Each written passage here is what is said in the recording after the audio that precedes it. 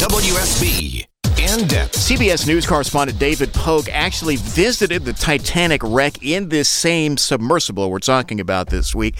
His trip had troubles. Apparently many do. Bad weather. They were actually lost for a couple hours. The lights went on the fritz, but they did make it. What's that like? Listen.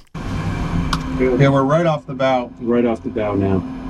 Bow's directly in front of us, like probably 6 meters off our bow. Directly in front of us. That's incredible, though. Just darkness, darkness, darkness, and then all of a sudden just comes straight out. Oh my gosh! You guys see it? I mean, you came up on it perfectly, too. Like, people were crammed around the porthole to see the ghostly image of the Titanic as the sub's lights fell on it. Well, we're sitting on the Titanic. Yeah, on the Titanic. The ship looks really rusty, and parts of it are kind of caved in. But overall, its shape and structures are still surprisingly distinct after 110 years. And now, on the right here, we'll have the mast.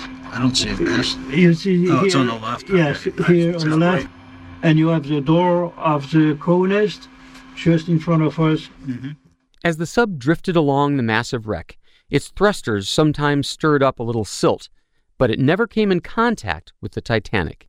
On this particular dive, the Titan's exterior lights were on the fritz. They'd occasionally blink off for a couple of seconds. And man, when they were off, you really understood just how dark it is down there. It's about the darkest place you can be.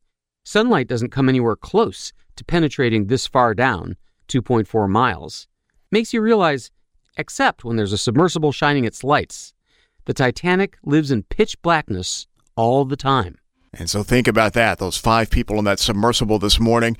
Is that darkness worth the thrill they were trying to get? Each of us can think about that. That's CBS News correspondent David Pogue, and that audio from his Unsung Science podcast, a longer listen, and is definitely worth it.